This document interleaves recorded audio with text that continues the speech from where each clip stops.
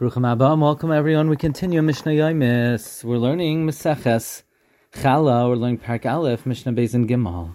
Ha'oichel mehem kezayis matzah Pesach. If anyone eats from the 5 grains that we mentioned in Mishnah Aleph, chitim sa'arim kosm l'shiva shol v'shifayin, wheat, barley, spelt, and rye.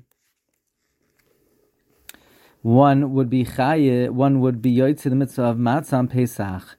If you eat from any of these 5 species, you're yoytze, you're chiyav. Yatsi yedei chayvasai. Kazayis chametz. If you ate a kazayis from these species of chametz, chayav bihi kares, one is liable to kares.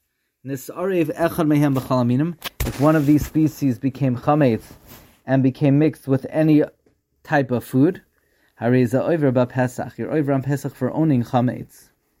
Hanoider mina pasim mina tvua. One who makes a neder, answering himself from bread and tvua, grain, asr bahem, is forbidden to eat the 5 species. So both bread or grain is asr in these 5 species. Divrei Rameir, this is the opinion of Rameir. Apparently Rameir, who did not comment on someone who makes a neder from Dagan, would say that if someone makes a neder from Dagan, he's asr in all species. The Chachamim say, Hanoider min Dagan ino asr al mehin. One who is noider, takes a neder from Dagan, is also only asr in the 5 species. V'chayavin b'chala u'v'masros. And any of these 5 species are obligated in chala and maser.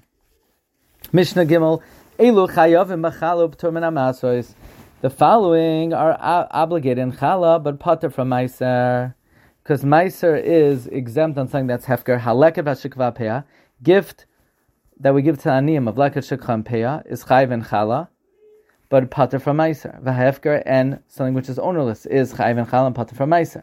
U'maserishan shenit l'trumasa. Maserishan, whose trumas maser was taken, but trum gedola was not separated, because the Levi separated trumas maser from the maserishan, but the maserishan was given before the grain was chayiv in truma gedola.